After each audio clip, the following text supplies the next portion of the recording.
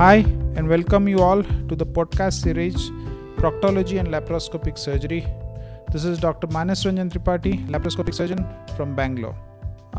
Today I would do a brief podcast about non-surgical management of gallstones. For most people, a strange aching upper right abdomen pain after a meal could be common, but for some it could be a sign of gallstone disease.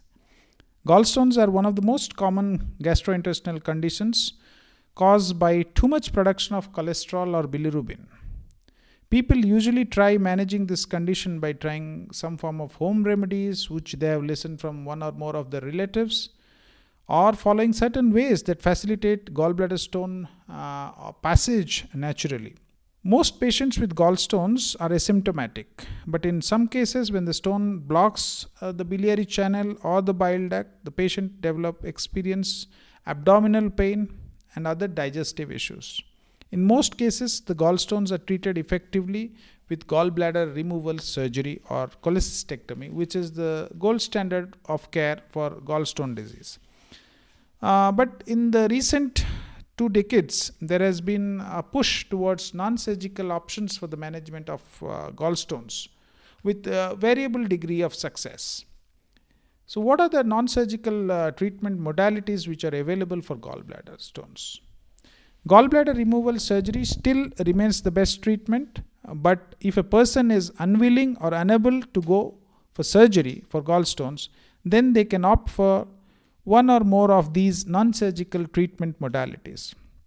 One would be the oral bile acid sequestrant therapy like ursodeoxycholic acid, wherein the bile acids are usually sequestered, causing thinning of the bile so that it propels more swiftly and prevents accumulation of bile.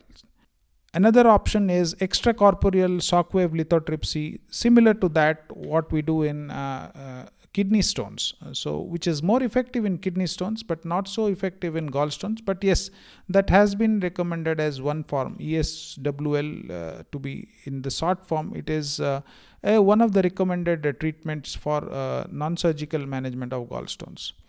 Another less tried but variable effective treatment is methyl terbutyl ether, MTBE. These non-surgical approaches may work to some extent, but the effect of the procedures don't last for the long term. They keep your symptoms under check for some amount of time as long as you are taking the treatment, but the stones begin to develop and therapy, as soon as it is stopped, the symptoms reappear and patients are again symptomatic.